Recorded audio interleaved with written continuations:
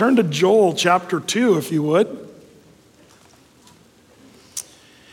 And we left off in what some might say is, why'd you finish in the middle of a chapter on a Wednesday night? You should have at least just read the last 5 verses and called it good, and then you could have packed it up. But I want to show you something here about this. One of the things that we saw in the previous study, as we looked at Joel chapter 1.5, or chapter 1 and 2, verses 1 through 27, is we saw that really is the day of the Lord versus the day of the locust. The first part is the day of the locust. And then we talked about locust. And then the Lord talks about how he's going to restore the years the locusts have eaten. But the last sort of portion of the book of Joel is not about the day of the locust. It's about the day of the Lord, which is a coming day. And that's kind of the topic of tonight. But you might find it interesting that in the Hebrew Bible, the book of Joel actually has 4 chapters, not 3.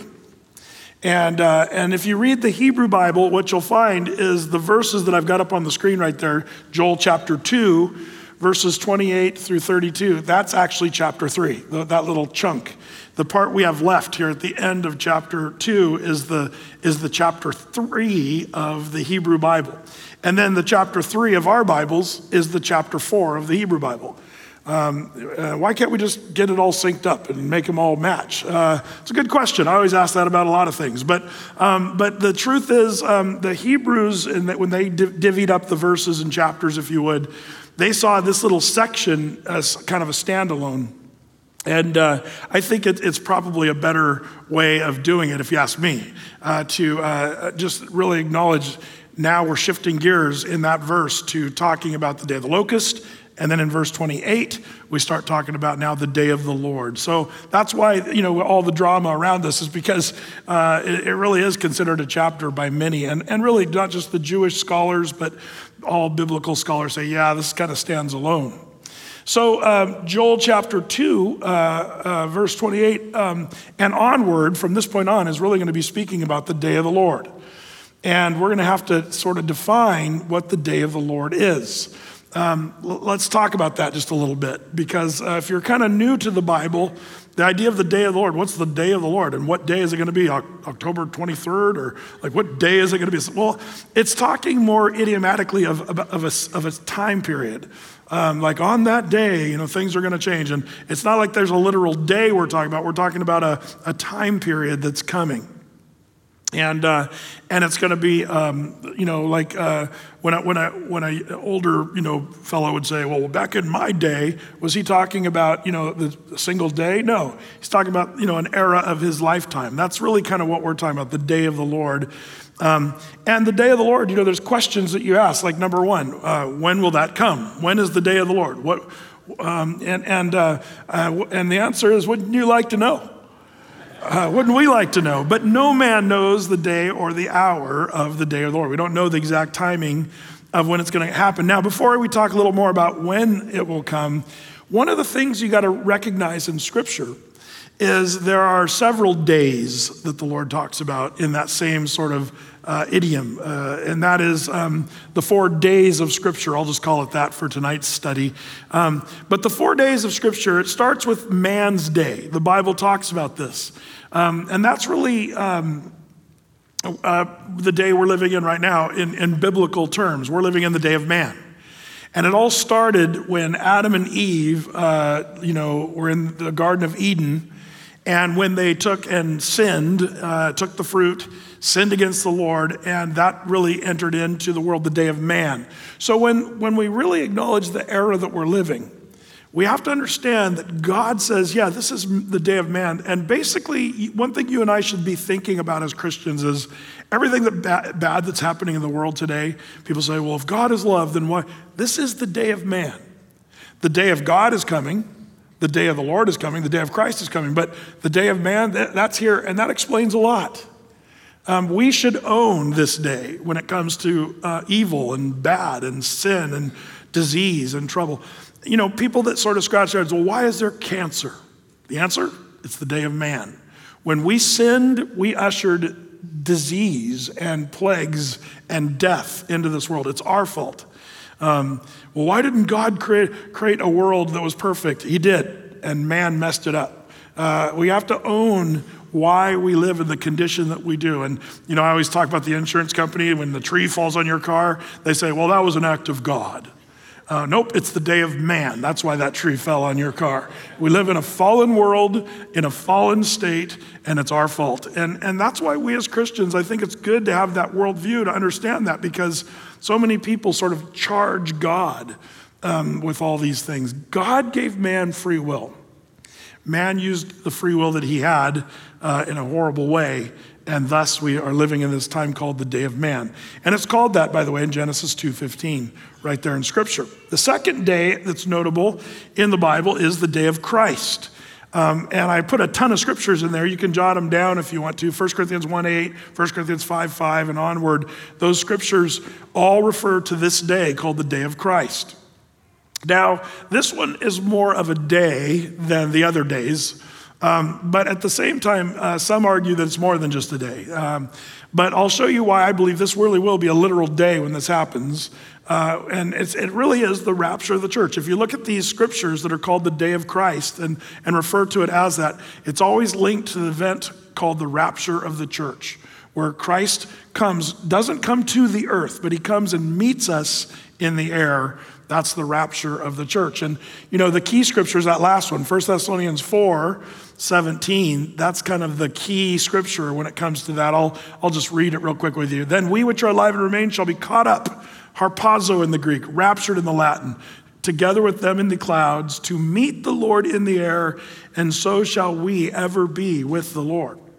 And that's the rapture of the church. So that's just one example. The day of Christ is that day called the rapture. The third day that we should be cognizant of is the day of the Lord. And that's the one that Joel focuses on. But it's not just Joel. I put a bunch of scriptures under that one as well. Joel chapter 1:15 talks about the day of the Lord. Chapter 2, verse 1 and 11:31. It's all through the book of Joel.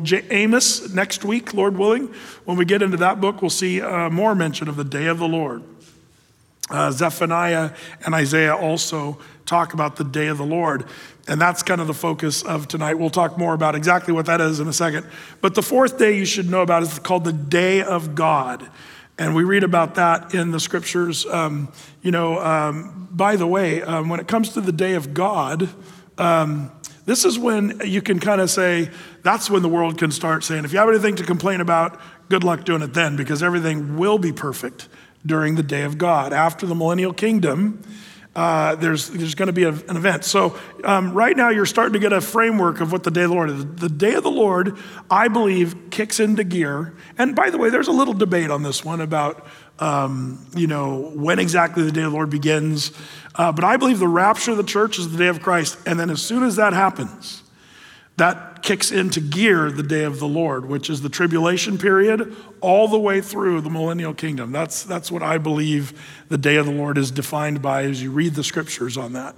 But what happens after the millennial kingdom? Well, if you remember in the Bible, there's going to be a time, because Satan he was released at the end of the millennial kingdom for a short time, and he's going to corrupt the earth again with his, evil at the end of the millennial kingdom. And it'll be at that point the Lord will say, okay, this old earth, heaven and earth are going to pass away. And he's going to dissolve it, as the Bible says. And the scripture reference to the day of God there is 2 Peter chapter 3, verse 12, which says this. And you guys remember this. Seeing then that all these things shall be dissolved, that's the earth, heaven and earth, what manner of persons ought you to be in all holy conversation, or the way you act, and godliness, looking for and hastening to the coming of the day of God, wherein the heavens being on fire shall be dissolved, and the elements shall melt with a fervent heat. Nevertheless, according to his promise, look for new heavens and new earth, wherein dwelleth righteousness. That's where, if you're kind of looking at the time scheme, we're living in the day of man, or the church age now. Rapture of the church happens, tribulation period. After the tribulation, the second coming of Christ. And after that, Christ comes and rules and reigns for 1,000 years, called the millennial kingdom. And after the millennium, then the Lord is going to cause this heaven and earth to pass away. And then there's a new heaven and a new earth, and we all live happily ever after at that point. That's the way that story rolls. So on this question, when will it come? It's going to come, we don't know the day or the hour of the second coming of Christ. We don't know the day or the hour of the rapture of the church. So that means we don't know when the day of the Lord is going to be. We don't have any idea exactly when that's going to happen. But we know that after the rapture of the church happens, I believe it'll be right after that, is the day of the Lord. So that's kind of the when will it happen? What will happen is another question. What will happen with the day of the Lord? Well, let's begin reading our text here, because we start to get a bit of a description of what the day of the Lord is going to look like there in verse 28 of chapter 2. Let's read. It's Joel chapter 2, verse 28. It says, "And it shall come to pass afterward that I will pour out my spirit upon all flesh, and your sons and your daughters shall prophesy. Your old men shall dream dreams, your young men shall see visions. And also upon the servants and upon the handmaids in those days I will pour out my spirit. And I will show wonders in the heavens and in the earth, blood, fire, and pillars of smoke. The sun shall be turned into darkness, the moon into blood, before the great and terrible day of the Lord come. And it shall come to pass that whosoever shall call upon the name of the Lord shall be delivered, for in Mount Zion and in Jerusalem shall be deliverance, as the Lord hath said, and in the remnant whom the Lord shall call." So you can kind of see how verses 28 through 32 ring a little differently than the previous chapter that we read and chapter and a half about the day of the locust. Now we're talking about the grand scheme of things, and it talks about the pillars of fire and smoke and the heavens and the earth and the moon and everything turning to blood and all this stuff. By the way, some of you have said, "Brett, why aren't you into the blood moons and all this stuff?" And in the last 4 or 5 years that was kind of a big thing. The reason I never really got on that bandwagon is because it seemed to me fairly speculative, and it's interesting. And the Bible does say the moon will turn to blood, the color of blood, in certain times in both here in Joel, but also in the book of Revelation, as it turns out. There's several mentions, and even in the Olivet Discourse Jesus gave in Matthew 24, there's talking about the darkening of the sun and the blood moon and stuff like that.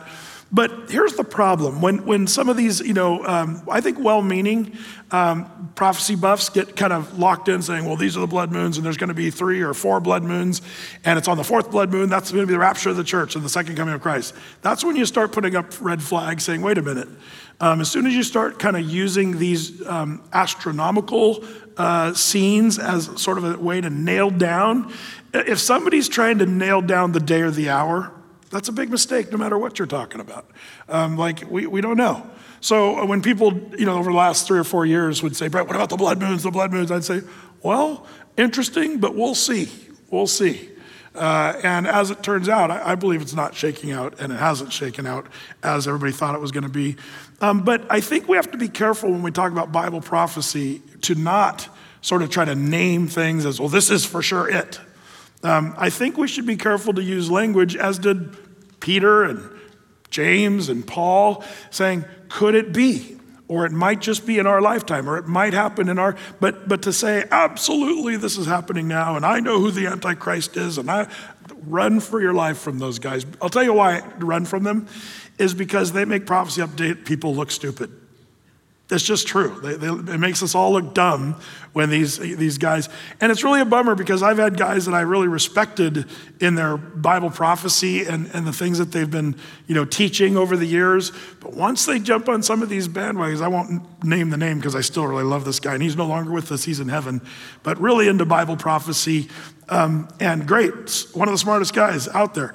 But he really got into, remember the Y2K thing? He got so into the Y2K thing that's when the Lord's coming, and it's going to be the end of the world, and he just for whatever reason got kind of just fixed on that topic.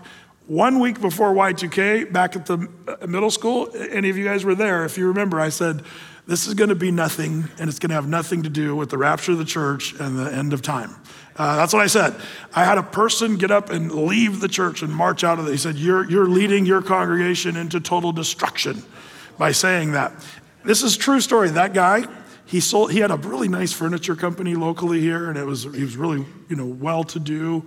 And he sold all of his possessions, changed his life, got, basically his guns and bunker and all that, and did all that. And he said, Brett, you've misled your congregation. And then January 1st, 1201, nothing happened. And he probably wished he still had his furniture store, and he could have probably still been going today had he just chilled out. And, one of the things the Bible also says about the end times is we're supposed to occupy until he comes. What that means is you and I live our lives as we would either way. If we did know the rapture of the church was happening tomorrow, which we don't, but if we did, we should still do what we were planning on doing, without that knowledge. We should go on and occupy. That's what that term means when the Lord talks about that. Just keep doing what God's called you to do and be who you're being. So that way, if the rapture of the church happens, you're ready. But if it doesn't happen, you're just occupying. You're continually living for Christ, rapture or no rapture.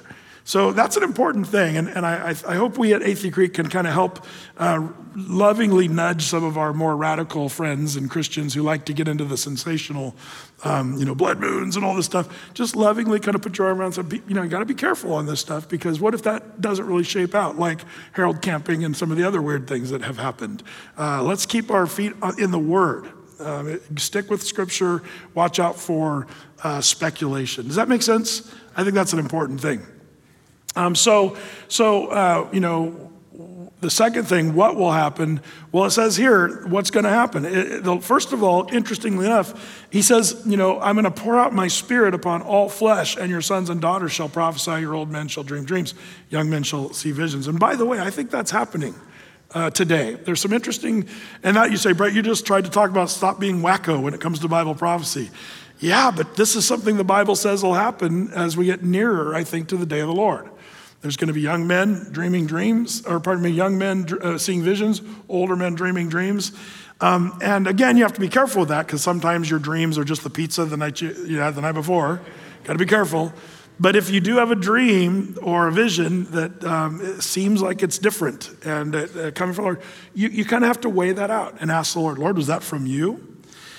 And with a dream, you always have to seek confirmation. And you have to see, if it's contrary to Scripture, it was not from the Lord. You can know that. Like there's measurement that you can do with your dreams and visions to make sure that it lines up with Scripture. That's an important thing as well. But that's going to happen in the day of the Lord. Now, by the way, the day of the Lord is tricky, and I'll tell you why. Because it's going to be a horrible, terrible day, as it's mentioned there in verse 31, before that great and terrible day of the Lord. But that's going to be the first 7 years of the day of the Lord. That's going to be the terrible part. In fact, the 7 years, the 3.5 last part of that 7 years is going to be the worst of the worst. But also the day of the Lord includes the millennial kingdom, which is going to be glorious. So it's a little tricky when you're talking about the day of the Lord. It could be both good or bad, depending on what part of the day of the Lord you're talking about. Are we talking about the tribulation period of it or the millennial kingdom period of it? So there's some interesting questions about that. But one of the things the Lord's going to do is pour out his Spirit. Now, some of you are saying, Brett, when you read verses 28 through 32, that sounded kind of familiar. And you might wonder, well, when did we read that before? Maybe some of you are like, I've never read the book of Joel, but that still sounds familiar to me. Where have we read it? Well, turn over to the book of Acts with me real quick. Flip over to the book of Acts, chapter 2. One of the first sermons preached to the newly formed Church of Jesus Christ. If anybody could say, when was the church really kicked into gear? Anybody want to guess? Acts chapter 2. That's a good guess right there. Yeah, no, I think that was more than a guess. Yeah, the day of Pentecost. There were several feasts, of course, of the Jews, and some were compulsory, some were more voluntary. But the day of Pentecost was a big deal. But the Jews were told, Peter and the disciples were told to go and wait for the coming upon. Remember the three relationships with the Holy Spirit? There's the Holy Spirit's with you before you're even saved. When you become a Christian, he's in you. But then there's that third relationship or preposition where it says the Holy Spirit will come upon you. And Jesus told his disciples, go and wait in Jerusalem for that coming upon of the Holy Spirit. So they're all waiting in this room on the day of Pentecost. Let's read chapter 2, verse 1. And when the day of Pentecost was fully come, they were all in one accord in one place. So that's a lot of people in one Honda. Sorry. Verse 2. And suddenly there came a sound from heaven as a rushing mighty wind, and it filled the house where they were sitting. And it appeared to them like cloven tongues like of fire, and it sat upon each of them. And they were all filled with the Holy Ghost and began to speak with other tongues as the Spirit gave them utterance. And there were dwelling at Jerusalem Jews, devout men out of every nation under heaven. Now, when this was noised abroad, the multitude came together and were confounded because every man heard them speak in his own language. So, Jerusalem would have been buzzing with people from all over the world because of the day of Pentecost, the feast. And they're all saying, how are these Jews speaking our native languages? And they were all amazed. In verse 7, marveled, saying one to another, behold, are not these all which speak Galileans? Now remember, Galileans were podunk hicks. They were the people that, you'd walk up, how you doing? They'd spit on the ground and say, tell you what. Like that, the Galilean was sort of the hick of the day. Remember, that's why they thought the disciples were just unlearned and ignorant men, because they spoke like Galileans. You doing pretty good? Pert near. Darn tootin'. Like that's the Galilean. They were sort of the hick of that day. And yet they're like, all these guys from Galilee are speaking in our language. What in the world's going on here? That's why they're marveling so much. Well, it lists a bunch of nations, verse 9, Parthians, Medes, Elamites, and all the way down through verse 10, these different people. Verse 11, it says, Cretes and Arabians, we do hear them speak in our tongues the wonderful works of God. And they were all amazed, verse 12, and were in doubt, saying one to another, what meaneth this? Others mocking said, these men are full of new wine. These guys are drunk. So that's what's going on. The day of Pentecost, tongues of fire over their head. They all start speaking in the native tongue languages of all the people around Jerusalem. And it's this wind, rushing wind, which is, by the way, the word spirit, pneuma, ruach in Hebrew, is the Holy Spirit coming upon his church right here in Acts chapter 2, day of Pentecost. So they're all, some people are saying these people are drunk. Others are like, what in the world's going on? They're confused. Peter steps up and gives the first sermon of the newly filled with the Holy Spirit church. And he says this in verse 14. But Peter, standing up with the 11, lifted up his voice and said unto them, you men of Judea and all that dwell at Jerusalem, be this known unto you and hearken to my words. For these are not drunk as you suppose, seeing it is but the third hour of the day. It's only 9 a.m. These guys aren't drunk. Now today, there's people getting drunk at 9 a.m., but in Bible times, they didn't do that. But it says, these guys are not drunk, but check it out, verse 16, here it is. But this is that which was spoken by the prophet Joel. And it shall come to pass in the last days, saith God, that I will pour out my spirit upon all flesh, and your sons and your daughters shall prophesy, and your young men shall see visions, and your old men shall dream dreams. And on my servants and on my handmaidens I will pour out in those days of my spirit, and they shall prophesy. And he, in verse 19, I will show the wonders in the heaven above, the signs in the earth beneath, blood, fire, and vapors of smoke. And the sun shall be turned into darkness, and the moon into blood, before the great and notable day of the Lord come. And it shall come to pass that whosoever shall call on the name of the Lord shall be saved. So there's our scripture. Peter is teaching, just like, we would do at Athey Creek on a Sunday morning. We'd take a passage and read it and say, here's what the Bible says here. That's what Peter's doing here. He's giving us a model of how to do a sermon. Now, right here is where there's been all kinds of confusion, and I get why, but you have to be careful about what Peter's saying here. And there's a nuance that some people sort of blow off, which you shouldn't blow off. Do you remember in the Bible when prophecy is fulfilled, what kind of language does the Bible or the person of the Bible use? They say, thus it was fulfilled what the prophecy of Jeremiah says. You've read that, that's the kind of language. So the prophecy of Jeremiah was fulfilled on that day. Like that's the language of the Bible. But that's not the language of Peter here. Peter says, this is that which was spoken by the prophet Joel. He didn't say this is that which was fulfilled now by the prophet Joel. The reason this is important is some of you are saying, Brett, you said the day of the Lord starts with the tribulation and goes to the millennial kingdom. Well, I didn't say that. I'm saying the Bible says that, first of all. The Bible defines that for us. But it seems that, Peter's saying here, yeah, Joel's word about the day of the Lord, it's fulfilled today. But Peter never says that. If you back up, he says, this is that which was spoken by the prophet Joel. Typically in Bible language, you'd hear that person say, if it was being fulfilled, even as Jesus, remember when Jesus read from the book of Isaiah and he said, today, this is fulfilled in your ears, like that's the language of the Bible. So this is what you need to understand. Peter is not necessarily saying the prophecy of Joel being the day of the Lord, that it's fulfilled today with the day of Pentecost and the beginning of the church. He's saying that the pouring out of the Spirit that was prophesied by Joel that's going to come in the day of the Lord, that kind of pouring out of the Spirit is happening even right now. But so he's almost saying more in a metaphor or simile, he's saying that the pouring out of the Spirit, like it's going to be in the day of the Lord that was foretold by the prophet Joel. And there's evidence not only in verse 16 that says this is that which is spoken by the prophet Joel, but he also says, I will show wonders, verse 19, in his reminding us of what that says, the signs in the earth beneath, the blood and the fire. Verse 20, the sun shall be turned into darkness and the moon to blood. Listen, before that great and notable day of the Lord come. And it shall come to pass, and whosoever shall call on the name of the Lord shall be saved.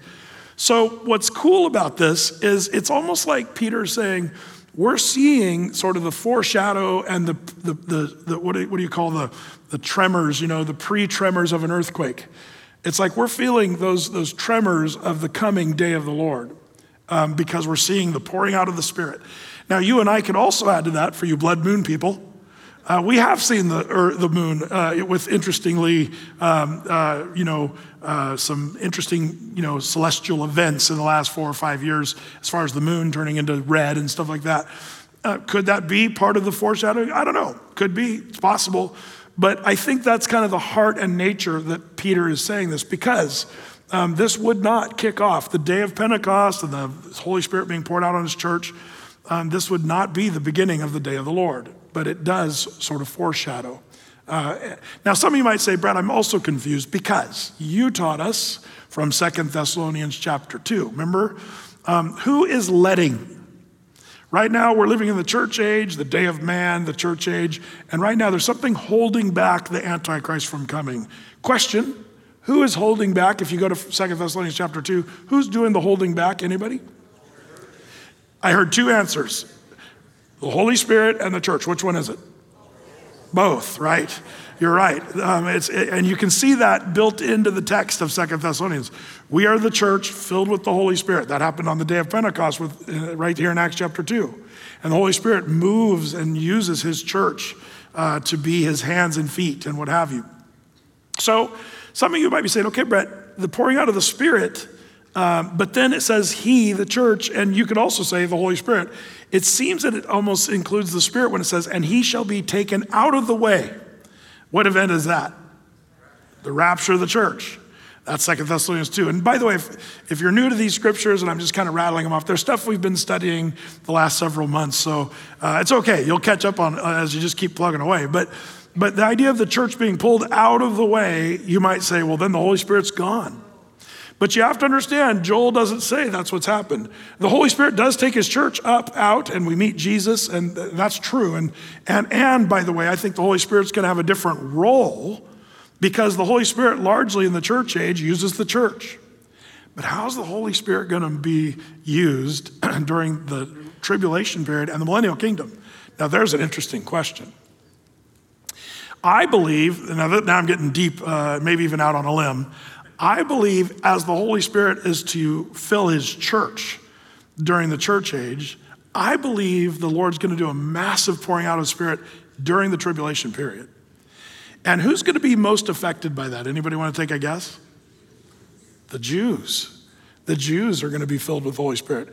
And the Bible talks about the seal of the Spirit that's going to be put on these Jews and 144,000, not Jehovah's Witnesses, This is 144,000 Jews. They're listed there by tribe there in Revelation chapter 7. So you got to understand that this idea of the pouring out of the Spirit, like Joel is talking about, like Peter is reminding us, this is going to be happening during the tribulation period. But don't be confused. The Spirit was poured out on the church on the day of Pentecost. And man, we could go way off on this and talk about, was it just for the day of Pentecost, as some cessationists try to argue that the Holy Spirit is done working in his church? And I want you to know that I believe that the Holy Spirit started moving in the church there on the day of Pentecost, and the Holy Spirit is still moving in his church today.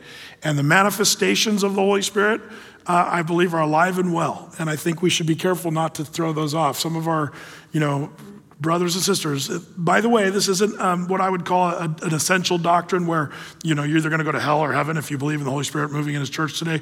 I've got good brothers and sisters that are filled with the Holy Spirit, and they don't even realize it.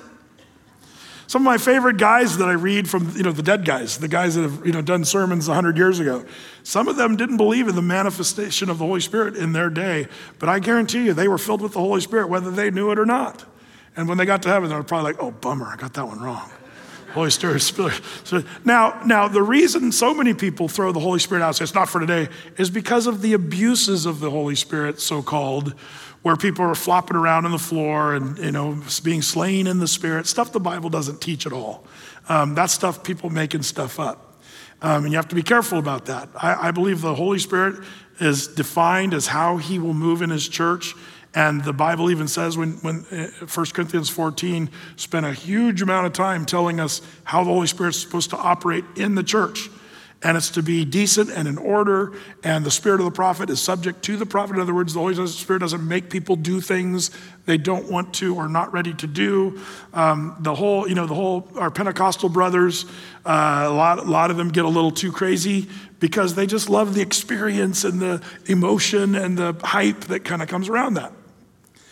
But our Baptist brothers and sisters, bless their hearts, they're kind of the chosen frozen, or they traditionally have been. By the way, the Baptist church, I have to say, a lot of them have really come a long way in seeing that there was a little too much maybe lockdown on that. And I have to admire the Baptists for their theology, as it does seem to be open. A lot of my Baptist friends have opened up to the moving of the Holy Spirit in their lives in kind of a neat way. But I'm way off course. Where was I? Oh yeah, the pouring out of the Holy Spirit in the last days, as Peter calls it.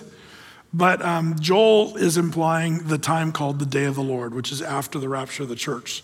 So what will happen? The pouring out of the Spirit. And then you can also imply from our text here in Joel, back to Joel if you turn there, there's the signs and wonders. Verse 30, I will show wonders. So what will happen? The pouring out of the Spirit and wonders around the earth. The moon being red, the sun being darkened, and all the things that go along with the great and notable, terrible day of the Lord.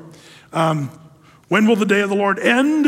We've already kind of talked about that when we listed the various days, but it's going to end when the end of the millennial kingdom is over. After Satan is loosed for a short while, he'll be then done away with at the end, where I believe that's where the great white throne judgment is going to be, and then the new heavens and the new earth. 2 Peter 3, verses 3 through 12. One more question before we move on, and that is, what does it mean to me? You might say, Brett, that's great for the day of the Lord. It's great for Joel to say it to these people as a word of prophecy. It's cool that Peter brought it up in Acts chapter 2. But what does it mean to me? Well, I think the thing that it should mean to us as in the church age is what a joy and what a blessing it is to know that we're going to be taken up out of here. And that's where 1 Thessalonians 5. I already shared with you 1 Thessalonians 4, that we which are alive and remain will be caught up, raptured, and taken up to be with the Lord. But then 1 Thessalonians chapter 5 really gives us some great encouragement. And by the way, one of the things you and I should be committed to when it comes to talking about end times, and we got to be careful about this, and I'll tell you how this works. If you're an old hand at end times, eschatology, Bible prophecy, you've been around it long enough to where you're like, yeah, man, things are awesome. It's a wonderful time to be alive. I find myself saying that. This is a wonderful time to be alive. And people look at me like, you're an idiot. Don't you see the lies and COVID and, and all the weird things that are going around in the world? And see, to the average person, I have to remember there's a lot of people really fearful today and upset and angry and what in the world's happening? And I even, I don't know if you guys heard, there was Joe Rogan had a doctor, Malone. Interesting, it's kind of gone viral, so a lot of you heard it. It's an amazing podcast. But one of the things that struck me is how in the middle of that podcast, Rogan, who's a fairly level-headed person, not really a Christian, to say the least, but he's an intellectual, I would say, and a beefcake, but he's an interesting dude. He's an interesting guy.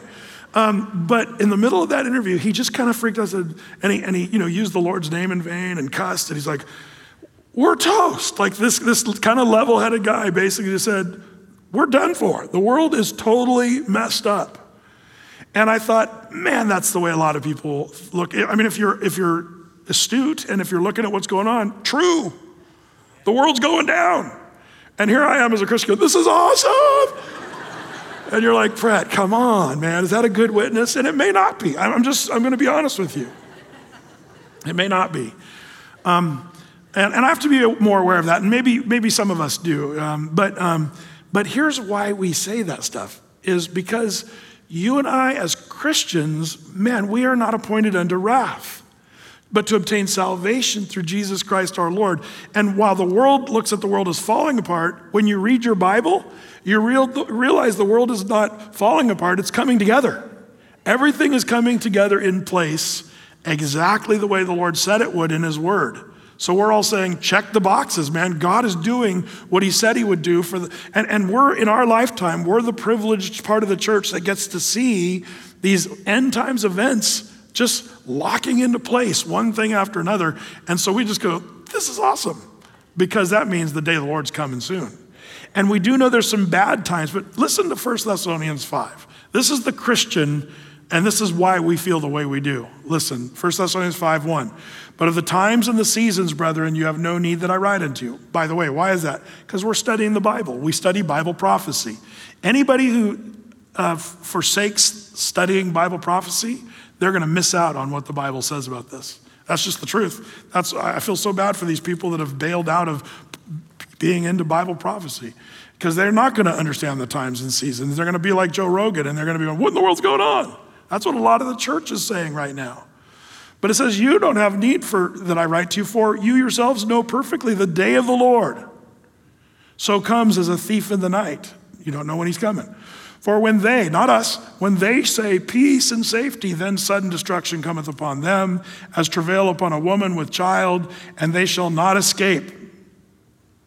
But you, brethren, are not in darkness, that day should overtake you as a thief.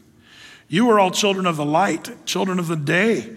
We are not of the night nor of darkness. Therefore, let us not sleep as others do, but let us watch and be sober. Again, pastors saying, Bible prophecy is a waste of time. Just love Jesus and just be good to your neighbor. And you're not doing what the Bible says here. It says we're to watch and be sober concerning the end times. 4 verse 7, they that sleep, sleep in the night, they that be drunk, drunk in the night.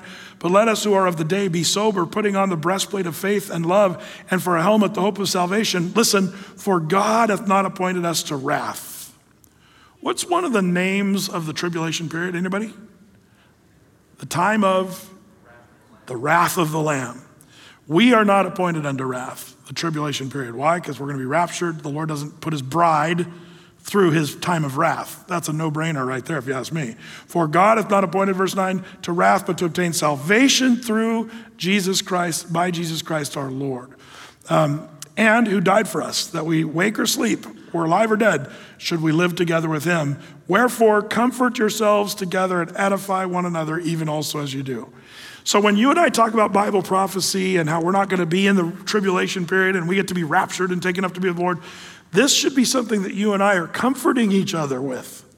This should be something, man, the Lord has not appointed us to wrath, but to obtain salvation.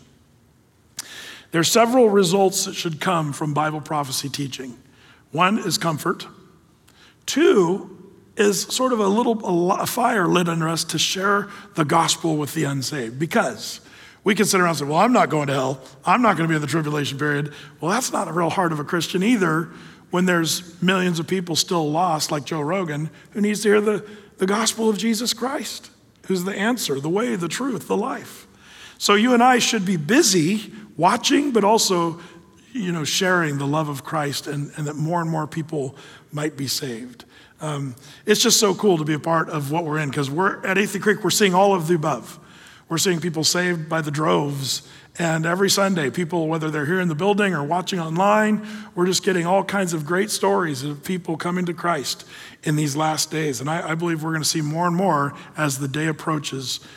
So that's what it means to you and me. Comforted, we should be comforted, but we also should be shaken up to be busy sharing the good news. Well, there it is. That's that little Hebrew chapter. That's the Hebrew Bible chapter 3. And then we would then go into chapter 4. But in our Bibles, it's chapter 3. Are you still with me on that? All right, Joel chapter 3, let's pick it up. Now, he doesn't leave the topic of the day of the Lord, but he gets into more detail. It says there in verse 1, for behold, in those days and at that time, when I shall bring again the captivity of Judah and Jerusalem. This is speaking of the regathering of the Jews, and it's something we've been seeing happening in our lifetime. In the last, 70 years, amazingly, with the Israel becoming a nation. But even in the last 150, 200 years, the Jews regathering, this is another sign that we're getting nearer to the day of the Lord, as the Jews are being gathered as we speak into the land. That's what this is talking about. And by the way, this isn't new. If you've been in our Bible studies, isn't it amazing how many times the Old Testament Hebrew Bible talks about how God's going to scatter the Jews and then he's going to regather them? Man, we went into a massive discussion on that, Ezekiel 36, 37. Even in Jeremiah, do you remember in Jeremiah 23, verses 3 and 4? I will gather the remnant of my flock out of all the countries whither I have driven them, and I will bring them again to their folds, and they shall be fruitful and increase, and I will set up shepherds over them which shall feed them. And they shall fear no more, nor be dismayed, neither shall they be lacking, saith the Lord. So, this is all throughout the Bible. The Jews are going to be regrouped, regathered into Jerusalem, into Israel, and that's what we've seen in our lifetime. And in verse 2, it says that I will also gather all nations, and I will bring them down into the valley of Jehoshaphat, and will plead with them there for my people and for my heritage Israel, whom they have scattered among the nations and parted my land. Who parted the land? That would be the Romans. They parted the land and made it into Palestina, named after the ancient extinct Philistines. But the Lord calls them out and says, I'm going to bring the nations down to the valley of Jehoshaphat. The big question is, and I get weirded, I get nerdy about this stuff. Some of you are like, who cares where the valley of Jehoshaphat is? But as a guy who likes to go to Israel and have spent a lot of time there, a lot of us are wondering, where is the valley of Jehoshaphat? Because there's several places that could be called that, but we don't really know for sure. But before I get into that, where's the valley of Jehoshaphat?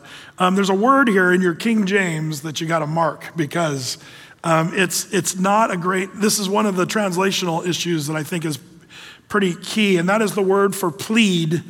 In the King James, the word is plead, but in most all your newer translations, it's judge, sort of the judge. And the Lord's going to judge there in the valley of Jehoshaphat. That's the idea. You missed that if you're reading your King Jimmy, but you can look it up in the Hebrew. It's clearly the word judge.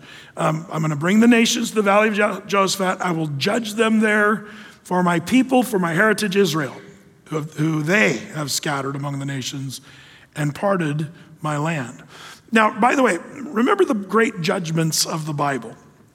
There's the Bema Seat judgment. You guys remember that? Key scripture there, probably the best one is there, 2 Corinthians 5, verses 9 through 10. That's where Christians are judged according to their deeds and given rewards accordingly. It's not heaven or hell. It's you're judged according to the works that you do. Then there's the great white throne judgment that I talked about at the end of the millennial kingdom. That's where all the unsaved will stand before God, before the white throne there in Revelation 20. 11 through 15. But there's another judgment you should be aware of that a lot of people sort of gloss over because they don't know what it is. Honestly, the judgment of the sheep and the goats that Jesus talked about in Matthew chapter 25, verses 31 through 46.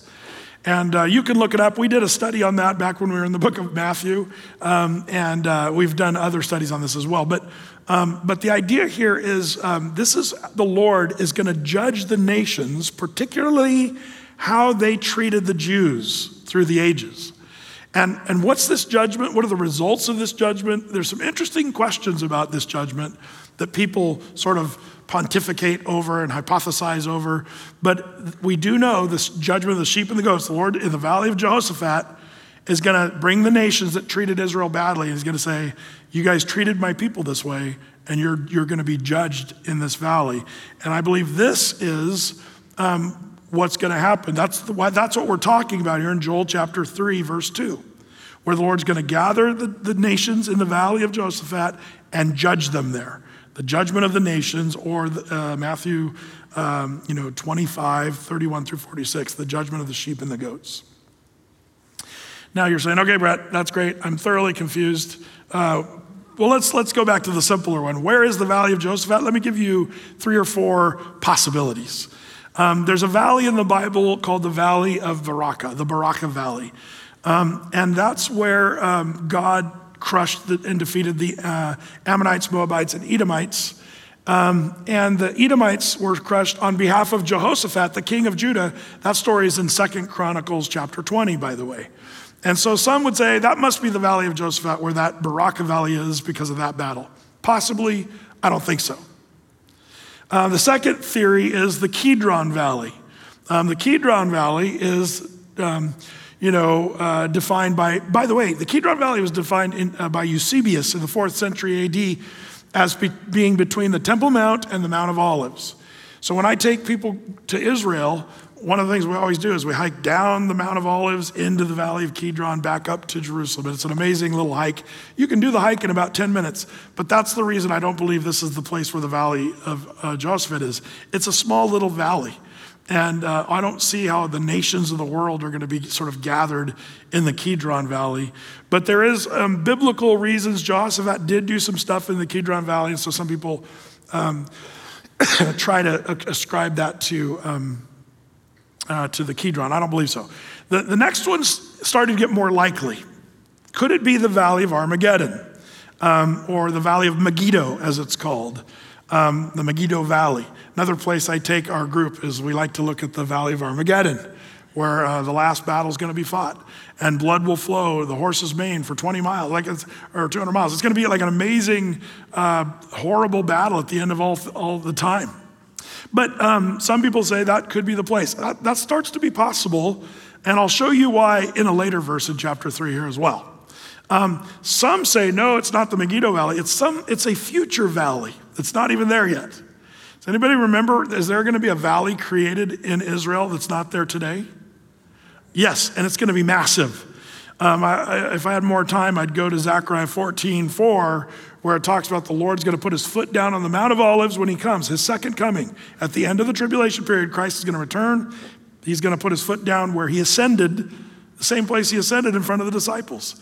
But when he touches down on the Mount of Olives, remember what's going to happen? An earthquake, and the Mount of Olives and Mount Zion is going to split hugely. Water's going to gush forth and flow east and west to the Mediterranean Sea and also to the Dead Sea. It's all there in Zechariah. It's an amazing prophecy. But it's going to create this huge valley. Maybe that's the Valley of Jehoshaphat. So you can kind of see why scholars and Bible prophecy buffs and those that are interested in these things kind of wonder, where is this Valley of Jehoshaphat? And you'll hear people sort of land where they believe, but I'm just giving you some of the theories. But the reason this is important is because when you and I are watching what's going on, I don't want to be a tourist. Why are all these nations gathering after the Valley of Armageddon, and what's God doing? And you can say, this is that which was spoken and is now being fulfilled by the prophet Joel. The judgment of the nations that treated the Jews badly. And that's the judgment of the sheep and the goats that parted the land and treated the Jews badly. Well, there it is. That's the judgment of the sheep and the goats. Let's keep going here, verse 3. And it says, not only did they part the land, but verse 3, they have cast lots for my people and have given a boy for a harlot and sold a girl for wine that they might drink. By the way, after the Jews were scattered, the Jews have been treated badly throughout all of history. But, before there was, slavery in America, there was slavery all over the world. And people don't realize how radically the Jews were enslaved over all the world. I try to bring this out when I took a group to Rome. A bunch of us from Athey Creek were there in Rome, and our tour guide was showing us the beautiful Colosseum, as she called it, there in Rome. And she was talking about the great Roman ingenuity and ability to build the Colosseum. And I know the history of that. I said, so who built this Colosseum? Well, the Romans. I said, no, who did the work? Oh, well, slaves. Well, who were the slaves? They were slaves from, the Mediterranean area. What exact, she just did not want to say it. So I just kept, over here, question. But she had to say, the Jews built the Colosseum. And the Jews were enslaved radically by the Roman Empire. And it was all throughout history. Josephus, I talk about him all the time, Flavius Josephus, first century historian. He wrote about how the Romans were doing this. He was watching this with his own eyes, and he wrote about it. He said, Romans chose the tallest and most beautiful and reserved them for the triumph. As for the rest of the multitude that were above 17 years old, he put them into bonds, sent them to the Egyptian mines. Those that were under 17 years of age were sold for slaves. This is just history. The Jews were sold for slaves. And that's really what verse 3 here of Joel is telling us, that these nations treated the Jews horribly and enslaved them for centuries and centuries. Verse 4, yea, and what have you to do with me, O Tyre and Zidon, and all the coasts of Palestine? Will you render me a recompense? And if you recompense me swiftly and speedily, I will return your recompense upon your own head. I'm gonna come back at you with this. Because you have taken my silver and my gold and have carried you into your temples my goodly pleasant things. And the children also of Judah and the children of Jerusalem have you sold unto the Grecians that you might remove them far from your border. Behold, I will raise them out of their place, whether you have sold them, and I will return your own recompense upon your own head. The Lord is saying, you're gonna reap what you've sowed, you nations that have treated the Jews badly. And by the way, this is not just an ancient historical observation. This is something the Lord has attached to the Jewish people from the very beginning of them, from Abraham to this present day. This is what you need to understand. This is huge. This is why, whether you want to admit it or not, you should be, whether you have the political view, Israel, whatever, I don't care about Israel, they're on the other side of the earth. So what, the president wants to make a Palestinian state, who cares, whatever. This is something you should care about, because God says in his word, I will bless the nations that bless Israel, and I will curse the nations that curse Israel. And it's not just these nations that enslaved the Jews back in the Roman era. It's the nations today that tell the Jews, you have no right to exist in the land of Israel, which some of our presidents have even said that. Some of our presidents have even said Jerusalem should be split in half and given to the Palestinians. No, that's not being a blessing to the Jews. We want to be a nation. We should pray that the United States, no matter what we do, we should pray that our nation is a friend of Israel, because God has very clear promises one way or the other. If you curse Israel, you're going to be cursed. By the way, there have been books written that have tracked every time we've sort of hammered against the Jews and created policy that was sort of anti-Israel. Every time something cataclysmic has happened to our nation. There's books that have been written about that. You can look it up. It's interesting. There's guys that just sit around and track. When we started saying, let's divide Jerusalem and give, the Palestinians more than half, back to the 1967 borders, and we started pushing for that. Big things like the day that this was signed, Katrina happens. It's kind of an amazing thing. And it might even seem conspiratorial. Check it out. Does anybody remember the name? There's one book, I think it's called Eye of the Needle or Storm. Anybody remember? Eye of the Storm. I think that's what it's called. And this guy tracked up until maybe 5 or 7 years ago. I don't remember. Every time we sign something, there's like a traceable cataclysmic problem that happened to our nation. I think that's interesting. Goes in the interesting category for sure. Well, all that to say, the Lord saying, whatsoever a nation sows, that will he also reap, just like there in the New Testament. Well, verse 8, and I will sell your sons and your daughters into the land of the children of Judah, and they shall sell them to the Sabaeans to be a people far off, for the Lord hath spoken it. The Sabaeans, or Sabians, are none other than the southern part of Saudi Arabia, which is largely Yemen today. And for some reason, the Lord kind of calls that group out.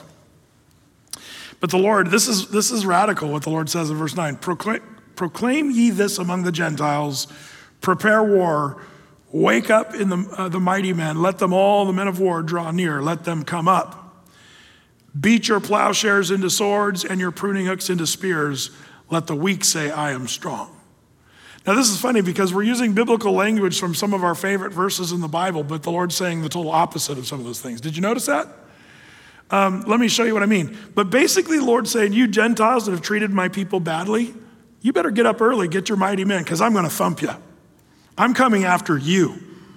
So beat your plowshares into spears and your pruning hooks into spears and your plowshares into swords, and let you stand up and say, the weak, I'm strong, but I'm still going to crush you. That's what the Lord said. Like, this is the Lord. I mean, it's kind of intimidating when you think about God telling the Gentile nations, bring it on. Get ready. I'm coming. That's what he's saying. Now, by the way, this is where that plowshare and the sword and pruning, we get the opposite thing there in Isaiah. Now, this is interesting because Isaiah chapter 2, verse 4 says, and he shall judge among the nations and shall rebuke many people. And they shall beat this is in the millennial kingdom, by the way, and they shall beat their swords into plowshares and their spears into pruning hooks. See, it's the opposite direction. Nation shall not lift up sword against nation, neither shall they learn war anymore. When's that going to happen? The millennial kingdom. So it's funny because here in Joel, the Lord's saying, yeah, beat your plowshares into swords, the opposite. But once the millennial kingdom kicks into gear, then the opposite's going to happen. Now, this is funny to me because if you go to the UN building, the United Nations, the United Nothing or whatever, look what they've got emblazoned on their stone wall. It says, they shall beat their swords into plowshares and their spears into pruning hooks. Nation shall not lift up sword against, and neither shall they learn of war anymore. Isn't that wonderful that they quote the book of Isaiah? But can I just say, this is the dumbest thing I've ever seen. Here's why. They left out part of the verse. What part did they leave out? Well, if we go back to the verse that I just read, they left out the first part. Let's see, if I gotta get this backward to fire for me here. It's not gonna work. Well, I'll just remind you. And it says, and he shall judge among the nations and shall rebuke many people. That's the part they left out. Who's the he there? God. God shall judge among the nations and shall rebuke many people, not the UN. The UN is not the group that's going to bring peace and where people are going to beat their plowshares into swords and their, pruning hooks, or vice versa, for their swords into plowshares, their spears into pruning hooks. The UN have nothing to do with that. They're the problem. They're the problem. It's the Lord. So when we see that, there's that scripture, Isaiah 2:4. The first part of that's where they left it out. But when we see that concrete wall with that sort of emblazoned on there, they're taking credit for something that God's going to do, and it's a joke. It's ridiculous. But anyway, I digress. I just marvel at these things. Well, it goes on, and it says in verse 11, assemble yourselves and come, all ye heathen, and gather yourselves together round about thither. Cause thy mighty ones to come down, O Lord. Let the heathen be wakened and come up to, check it out, the valley of Jehoshaphat, for there will I sit to judge all the heathen round about. Now here's where the argument for the valley of Jehoshaphat being the valley of Armageddon might be made a little more solid, because You say, yeah, but Brett, we don't really see the battle here yet, verse 12. We just see the Lord saying, but I'm going to judge. I'm going to sit and judge the heathen nations. But if you go on in verse 13, this is starting to be revelation language. Check it out, verse 13. Put ye in the sickle, for the harvest is right. Come, get you down, for the press is full, and the fats overflow, for their wickedness is great. The language of the sickle, interesting. It's kind of an interesting thing. We'll read here up on the screen from Revelation 19, just for speed.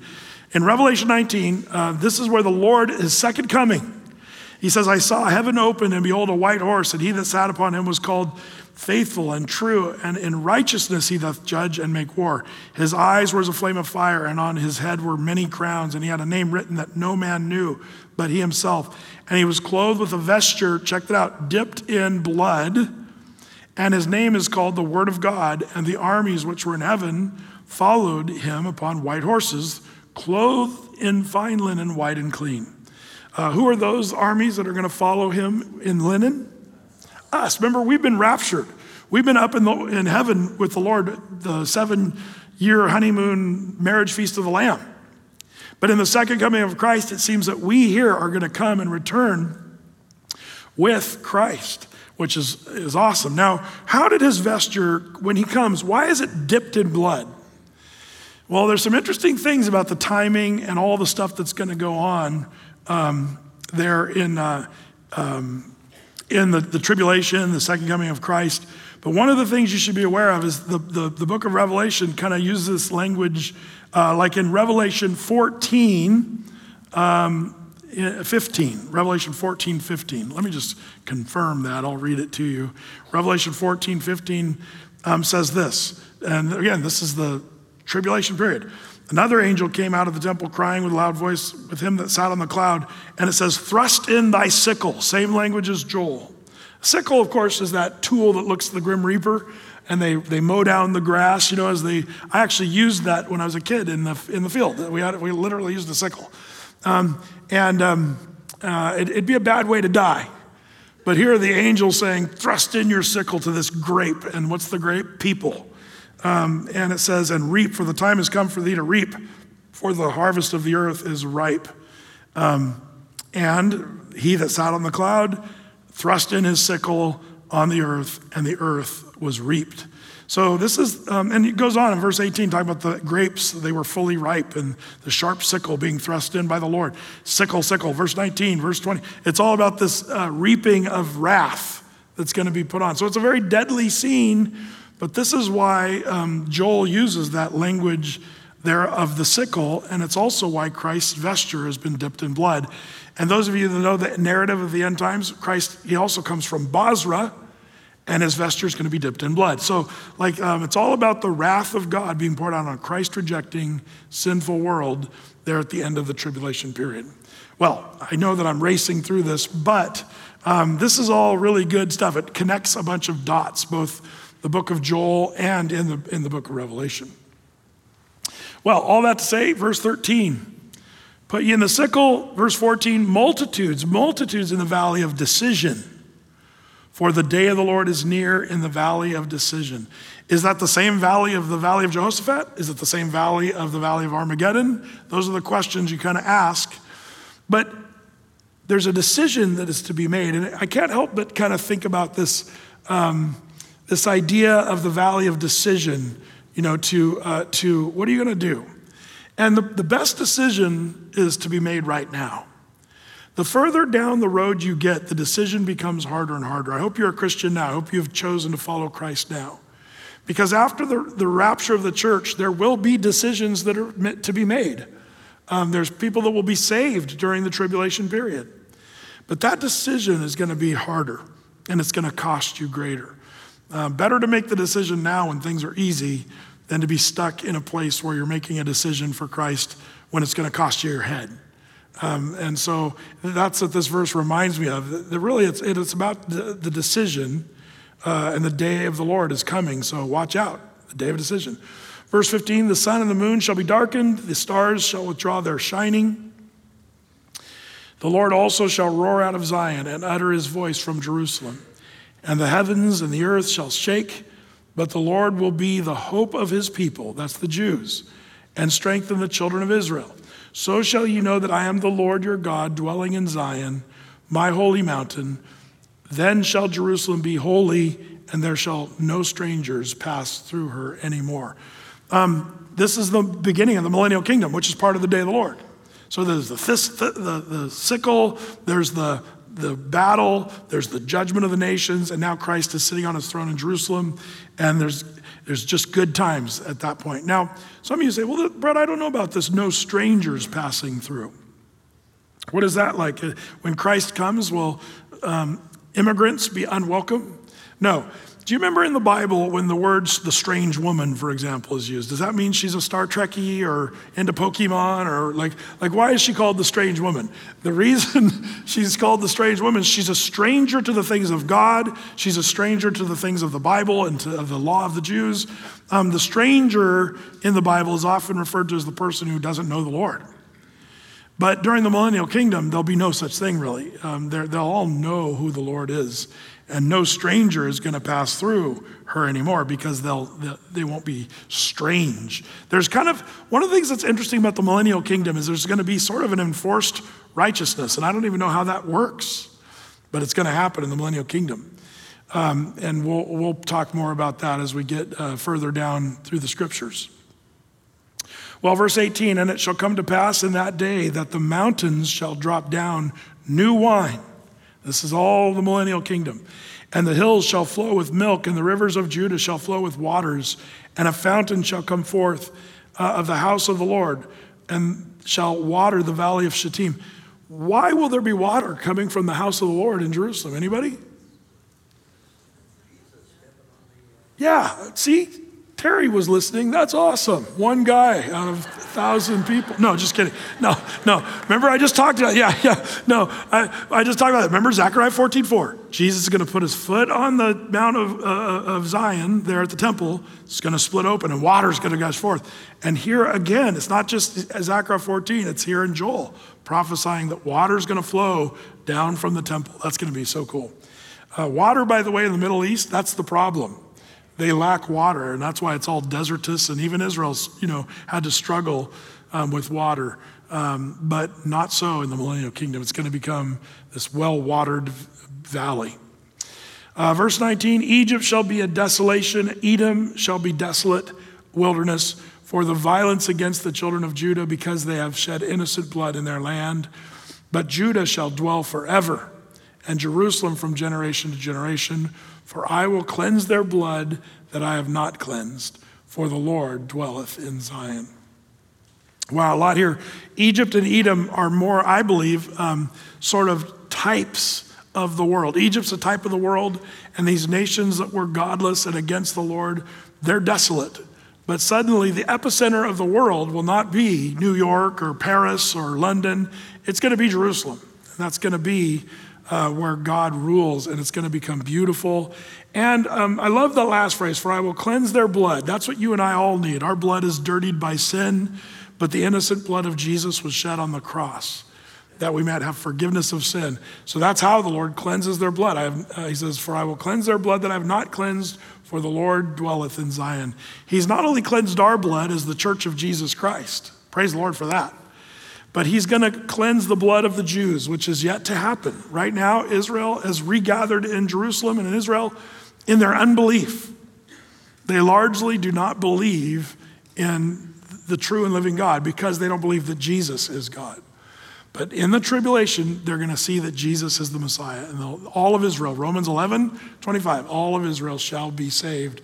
And that's when the Lord's going to take their sinful blood, as he's done with ours, the church, and he's going to do that with the Jews. And that's going to happen in the millennial kingdom. Book of Joel, man, it's deep. There's a lot here, and we just kind of raced through it. But feel free. I mean, there's so much to meditate on and to consider and pray about in the book of Joel, and I find it to be really a great book. See what I mean? These little tiny, they call them the minor prophets.